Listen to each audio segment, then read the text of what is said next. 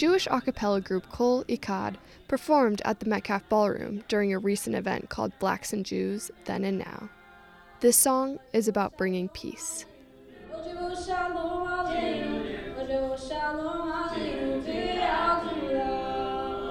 In a night of reflection and discussion, iconic civil rights activist Andrew Young joined scholars and activists to talk about what it means to be Black, Jewish, and/or both.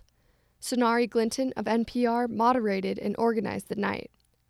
Glinton pointed out the rise of anti-Semitism and racism in America, but Young pushed back, saying there's been no rise, we're just more aware.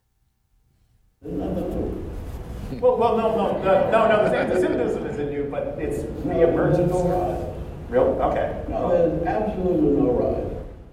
Panelists touched on a variety of topics, but most notably, they discussed the intersection of being Black and Jewish, especially when it comes to Israel-Palestine relations.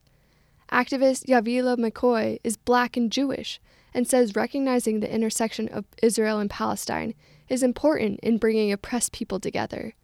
She says Jews need to accept the diversity of oppressed individuals and work with them rather than against. I feel like the biggest issue with Israel-Palestine is that Jews stopped talking about Israel in a dimensional and intersectional way that allowed us to hold deepest breadth of the beauty and diverse political views that we have as Jews.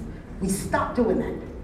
And the minute we stopped doing that, people outside of us couldn't tell the difference between us and a bunch of white folks coming to a region of the world where people who are historically phenotypically brown are being oppressed by a bunch of white people.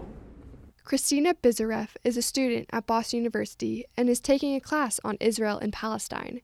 She attended the event and says she appreciates the unique perspective McCoy brought. I really enjoyed one of the speakers. She talks about how Israel just became this idea of it's white people conquering brown people, and I just really like that because it's how I feel about it, even though I know the dream wasn't that.